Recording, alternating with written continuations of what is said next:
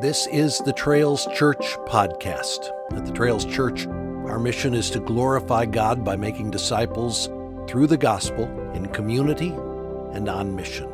If you'd like more information about our church, visit our website, thetrails.org. Now, here's today's podcast. Well, I'm not Matt Boswell. My name is Max Gilbert, if I haven't met you. I'm a member here at the Trails, along with my wife, love of my life, by far my better half, by a long shot, Elizabeth Gilbert. We got two girls, Lily and Felicity. Also, not in the first service, my mom and dad are here this morning. My mom and dad. Absolutely. If you're looking for my dad, he's the ruggedly handsome fellow over here with the flowing locks, and my mother is the ageless beauty beside him over here. So y'all say hi to them if you see them this morning. Our message this morning is going to be centered on one verse at the end of Colossians. So if you have your Bible, just turn there to Colossians 1 and stay there. From this one verse, we will draw two main points. One verse, 2 points, just three things, easy enough for an Aggie to get through. And that was by design. So the heartbeat of this passage is the call on the Christian's life to proclaim Christ. So before we get into that, I just want to set the stage a little bit by asking us to think about our own Christian journeys, okay? From the time you were saved all the way to now. For all of you who are in Christ this morning, I want you to think of that. And think of all the people that have faithfully proclaimed Christ to you, who have helped you follow Jesus and done you spiritual good in your life.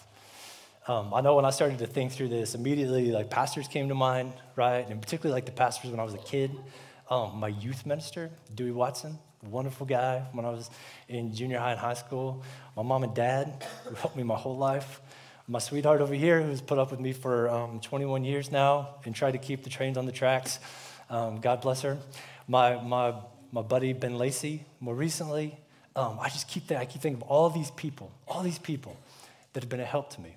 And I bet you, like, what about you all? I know you have a list too of people. So here's what I want to say. I just want us to keep those people in our minds, okay? Keep them in our minds as we move through this service, and we'll revisit them a little bit later on. Okay, so one verse, Colossians 1:28. This is a summary of Paul's ministry to the church. I know that because if you have an ESV Bible, this verse is in a section titled Paul's Ministry to the Church, right? So clues in the title. It is a descriptive passage of Paul's ministry, but more than that, it is also a prescriptive passage to us, right? So it describes Paul's ministry, but also it is prescribing what all who are in Christ should be about. So the title of the sermon this morning is Him We Proclaim, and we'll look at it under two main headers: Proclaim Christ to the lost and Proclaim Christ to the saints. So if you're able and you would, stand with me for the reading of God's word.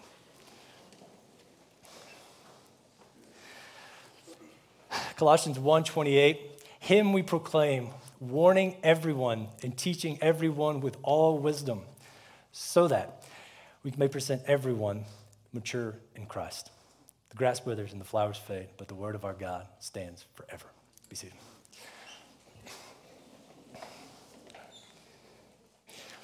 So right out of the gate here, you see this call, Him we proclaim. It's the title of the sermon, Him we proclaim. And while that is more than just an evangelistic call, it is first an evangelistic call. So before we get to the entire verse, all right, we're going to just camp on those three words and look at this through the evangelistic lens. And I hope to help shape our thinking on this under three kind of subheaders of why we proclaim, what we proclaim, and how we proclaim. So just as Paul proclaimed Christ, as he says, knowing nothing but Christ and Him crucified, right? We're called to do the same. The question is, well, why is that? Why is that? Does God need our help to save souls? Well, the answer to that is no, He doesn't. This is the same question that Boswell addressed last week when he was preaching on the Israelites and the tabernacle, right? Did God need the Israelites to help Him build the tabernacle? The answer is no, He didn't need them. God created the universe in 6 days that he could manage a tent in the desert by himself if he wanted to, right? But God, in his kindness and as part of his divine plan, allowed the Israelites to be the vehicle for building the tabernacle, right? And just like he did that, he has allowed us to be the vehicle to spread the light of the gospel into the darkness. Where do I get that? If you look at Romans 10, if you're like me, you probably learned Romans 10, 9, and 10 growing up as part of the Romans Road. So many of you will know that verse. Romans 10:9 says, if you confess with your mouth that Jesus is Lord and you believe in your heart God raised him from the dead, you will be saved. And then look, that's a wonderful verse. But right below it, Paul asks questions about that. Right, look at Romans 10:14. He says, but how will they call on him in whom they haven't believed? And how are they to believe in him of whom they've never heard? And how are they to hear without someone preaching? And then Paul says, blessed are the feet of those who preach the good news. So that is why we share the gospel. It's how God is ordained to save sinners. It is how, if you're saved in this room, it's why you're saved. Somebody proclaimed the gospel to you faithfully, and so we do likewise. Equally important to why we proclaim is what we proclaim. Let's be clear on this point, okay? We are called to proclaim Christ, but the Christ of the Bible. It is easy for us.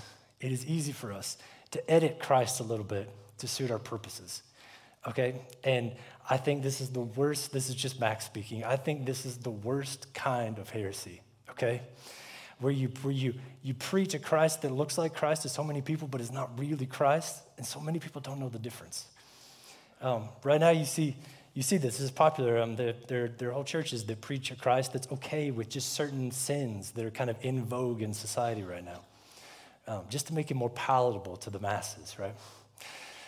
Less offensive. And then you also see pastors who preach a Christ that's more concerned with our health and prosperity than he is with his own name and glory. Brothers and sisters, we are called to preach the Christ of the Bible. And we are called to, as Paul says in Colossians 1:25, to make him fully known. So we give them all of the Christ of the Bible. That's it. No more, no less. We give them that. And to do that, we have to first seek Christ ourselves. We have to seek him in the scriptures, and we have to know him. So what would we tell our lost friends about this Christ? Well, there's much to say about this Christ, but you can start with the word Christ. That word is not part of Jesus' name. That is a title that was given to him. It's a Hebrew word for anointed one, but it's a word that they used for their Messiah, the one who would save them. And while we know that so many of the Hebrews missed it when Jesus came, we know that Jesus did provide a means of salvation, not just for the Hebrews, but for all of us. The Bible tells us that we're born under the wrath of God because of our sins. And Jesus, through his perfect life and atoning death on the cross, made a way for us to be at peace with God. It's what Paul means in Colossians 1:20 when he says that Christ made peace by the blood of his cross. By dying the death that we deserve to die for our sins, all who would call on him and believe in him and trust him as Savior and Lord get his righteousness imputed to them, put onto them, and our sins nailed to the cross and forgiven. That's the promise of the gospel. And because God raised Jesus from the dead, we know we also have the hope of eternal life for all who are in Christ. So I think that is at the core of what I would want my lost friends to know. I would want to tell them that when we're all gone from this place, right? We're all like gone from this earth, gone from this place. There are only two possibilities here. Just two possibilities. One, we can spend an eternity apart from God, under his wrath. Or we can spend an eternity as sons and daughters of God in his presence. And the only difference in those two outcomes is whether or not we trusted Christ as Savior and Lord in this life. That's it.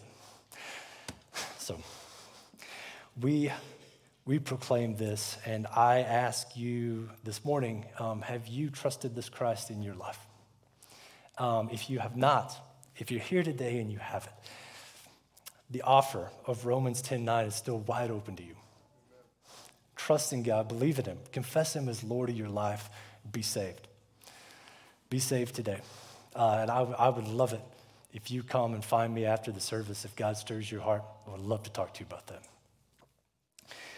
Finally, we look at how we proclaim. You go, okay, Max, this is great. I know we're supposed to proclaim Christ. Got it. And you see these guys in the Bible. You see Jesus proclaiming. He's preaching to the masses, right? You see Paul preaching to the masses in the book of Acts. You'll see that several times. You see Peter in Acts chapter 2 with the big sermon at Pentecost. He's just preaching to the masses. But most of us are not preaching to the masses, right? So how do we do this? What are we supposed to do? So here I want to get practical for just a minute and give you a couple of thoughts that I hope are helpful to you as you think about this. One, on a personal level, I think if we'll purpose ourselves around two things. One, if we live our lives in such a way that our faith isn't a surprise to people, okay? If we live our lives in such a way where we just commonly talk about faith in casual conversation, right? So if we do that on the one hand, and on the other, if we purpose ourselves to pour into, invest time in the lives of the people that God has placed in our own life, in our own circles, if we'll do those two things, I think somewhere at the intersection of those points, there is great opportunity for gospel conversation, many opportunities. And it's up to us to look for those and pray for them and be faithful when they come. Don't let fear of man rule us in that point. Just point to Christ. And then secondly, praise God, if we on a corporate level, if you have a healthy gospel culture in your church, which we do, praise God for that. Then if you bring your friends here, right, our lost friends, but they're going to get the gospel from everywhere, right? Matt's going to preach it up here every Sunday. We know that. And if you bring them to CG with you, they're going to hear that. They're going to hear gospel conversation. If you bring them to Bible study with you, they're going to hear gospel conversation. So they just get the gospel from all sides. And then so we do this faithfully, and we do like Al Mohler told us 3 weeks ago, right? We do that, and we pray that God would give them eyes to see and ears to hear. Amen? So that is point number one. We proclaim Christ to the lost. Point two is proclaiming Christ to the saints. Okay, so here we take into account the entire verse. We look at what it means to proclaim Christ to the saints, warning them and teaching them with all wisdom so that at that day we could present them mature in Christ, which is to say, to present them more conformed to the image of Christ. I could be wrong about this, but my general sense is that I think we have a blind spot a little bit on this point. That's not to say that I don't think we think about presenting anyone mature in Christ. I think we think about presenting ourselves mature in Christ all the time. And that's wonderful. That's wonderful. We should. But brothers and sisters, like, make no mistake, we are called to make disciples of Christ. Christ made that call. On his way to heaven in the Great Commission, that comes from Christ. He says, go therefore and make disciples, teaching them to obey all that I've commanded. So we don't just preach Christ to the lost, we also help the saints follow their Savior, right? Those are two calls on our lives. I want to pause here and just say that if this idea of discipling just totally freaks you out, okay? Like if you hear me saying stuff like helping people follow Christ and discipling, and you're like, dude, that's, I'm not doing it. That freaks me out. I want to encourage you with this, okay? We do this in our lives all the time, okay? For example, in my house, in the fall, during football season, we get really excited about football season, okay? And I don't mean just me, I mean my 9 and 12-year-old daughters get excited about football season. And because they are good Christian kids, they yell for the Cowboys. Come on? Okay, so look, it's possible that I just hit the genetic lottery, okay? And I produced 2 girls who love this man sport, and they get really excited about it, and they know to yell for the good guys. That could have happened. Or I could have taught them all of it, right? We do this all the time, like oxygen. We don't think about it. It wasn't like a class where we sat down and I taught them to be Cowboys fans. I love the Cowboys, so I made sure my girls did too. And I know that's a silly example, but I promise you could think of 10 things in your life right now that someone's taught you or that you've taught someone else in the same fashion. This doesn't have to be a scary thing. This is a normal thing, showing other people how to follow and chase after the things that we love.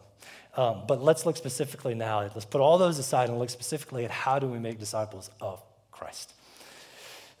We start where Paul starts, warning everyone and teaching everyone. Or if you have the NASB, don't know if we have NASB people in here, but if you have the NASB, it says admonishing every person or each person, teaching each person. Right? So it's this very individualistic look, right? It's not like to the masses, it's like getting each soul, right? And we see, if we look in the account of Paul's ministries in the book of Acts, particularly like Acts 13 and 14, we see how Paul would go to a place and preach the gospel to a place that's never heard the gospel before, right? And then as he was kind of done with his circuit, he would come back and then strengthen the people, all those new believers that he just preached the gospel to. He would strengthen them in their faith. We see this in Acts 13 and 14 where Paul and Barnabas had traveled through Antioch and Iconium and Lystra. They made it all the way to Derbe. And then it says in chapter 14 of verse 21 of chapter 14, when they had preached the gospel to the people in Derbe and had made many disciples, they returned to Lystra and to Iconium and to Antioch, strengthening the souls of the disciples and encouraging them to continue in the faith. And Paul continued this pattern through his entire ministry. It's why we have most of the New Testament. It is why we have this book, this letter to the church in Colossae, because of Paul's dedication to point people to Christ, help them follow Jesus, and do them deliberate spiritual good. You've heard me say that terminology a couple times now. That is Mark Devers. He's a pastor in D.C. That is his definition of discipling, and I love it.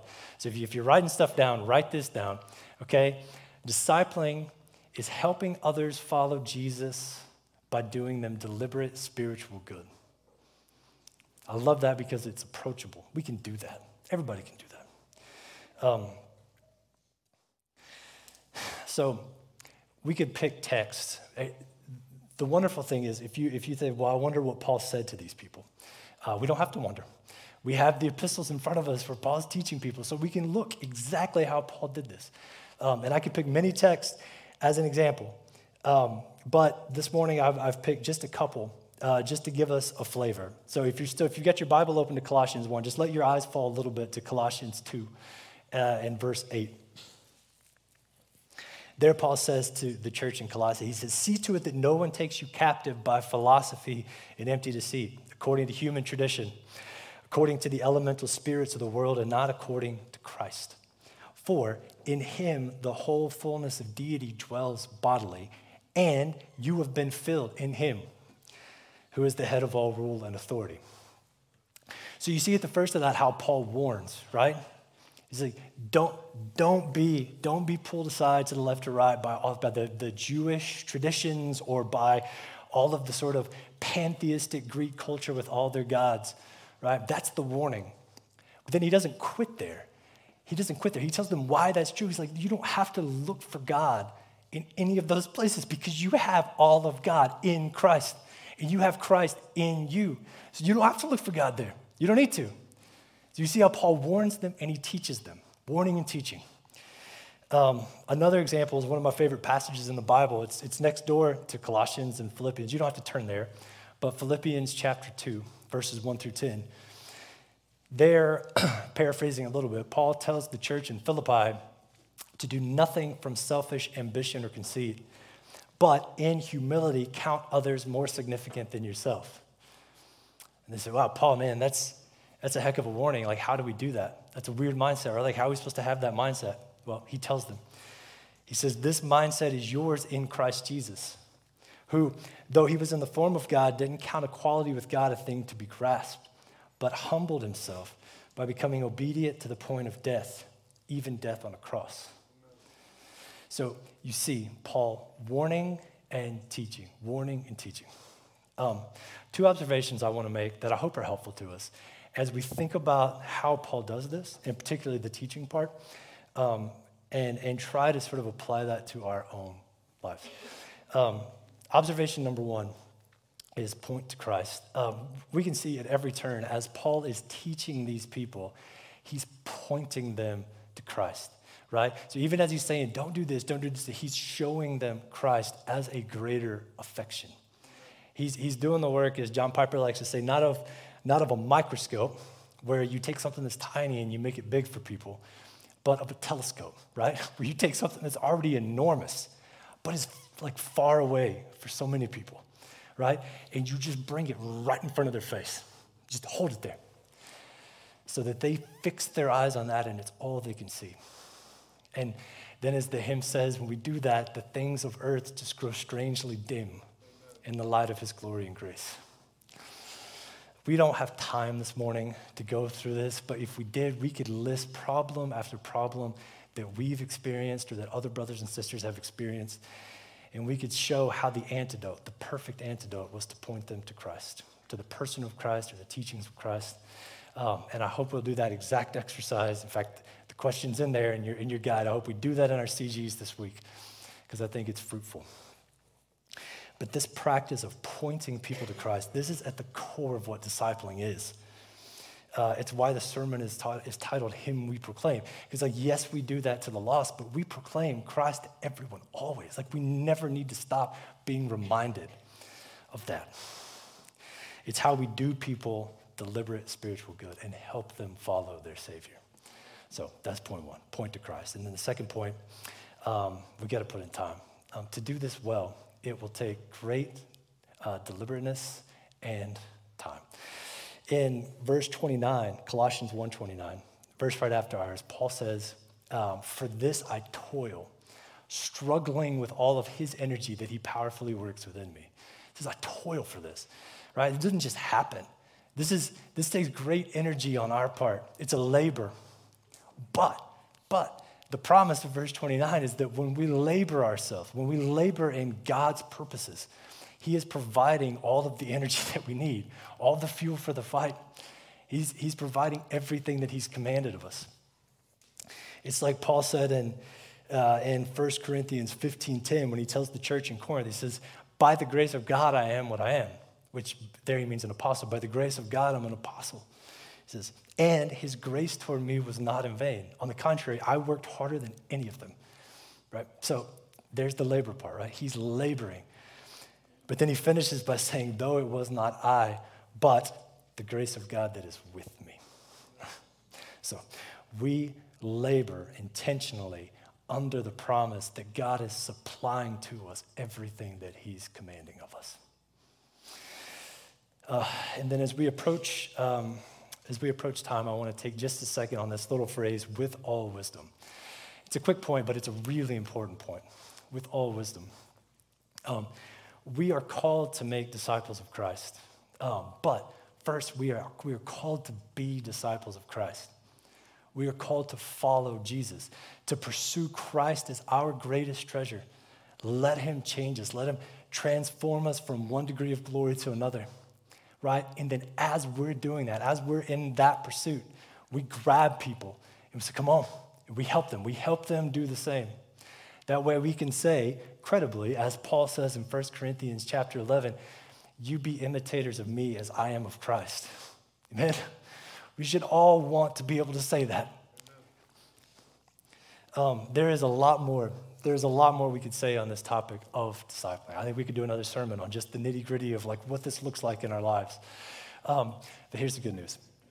I think if we follow this blueprint that we've talked through this morning, and just working backwards through what we just said, if we'll follow Christ and pursue him as our greatest treasure, and then we will deliberately reach around and grab those and pull those around us with us. If we'll keep their eyes fixed on Christ and labor in this, we will be able to be faithful to this call and do many people a lot of spiritual good. I opened the sermon this morning by asking us to consider the people that have done that in our lives, right? The people that have proclaimed Christ to us and have done us deliberate spiritual good. So you were supposed to make a little mental list. I trust that you did. So now I turn that question around and I ask this. If we did the same exercise, that same exercise with all the people that God has placed in our lives, would any of our names make their list? Brothers and sisters, we were saved, and we know this because the Bible tells us we were saved for a purpose. Ephesians 2:10 says, for we, those who have been saved, for we are his workmanship, God's workmanship, created in Christ Jesus for good works, which God prepared beforehand that we should walk in them. So in a room with this many people, I know those good works would be vast and varied, okay? There'd be many things. But for each of us, it's not less than evangelizing the lost and discipling the saints, right? That is a call on all of us who are in Christ. That is the work of the church. The reason I wanted to preach this text this morning, it's not because I think we do this poorly as a church. I think in so many ways we do this really well, and I'm thankful for that. But I wanted to preach it because this idea of discipling others, of being faithful to this call, of living life with brothers and sisters, each helping the other follow Christ, straining toward Christ together, that idea to me is life-changing. I literally look at my own life before I started to live like that and after, and it's like two separate existences for me. I know this has been a powerful truth for me. I want you to know it too. I also want us as a church, as God keeps adding to our number, entrusting souls into our care, right? One day, when we're all standing in front of our King, and he asks us to give an account for all those souls that he placed in our care, I want us to give a faithful account. Amen? Let's pray. Dear Heavenly Father God, we thank you, Lord, that in your grace, you have allowed us to be a part of your purposes. God, just help us to be faithful to this call. Even now, Lord, place people on our hearts that we can help follow you this week. We ask this in Jesus' name. Amen. Thanks for listening to this podcast from The Trails Church. We hope you have been encouraged, equipped, and edified by time spent together in God's Word. And again, if you'd like to find out more about The Trails Church, visit our website, thetrails.org.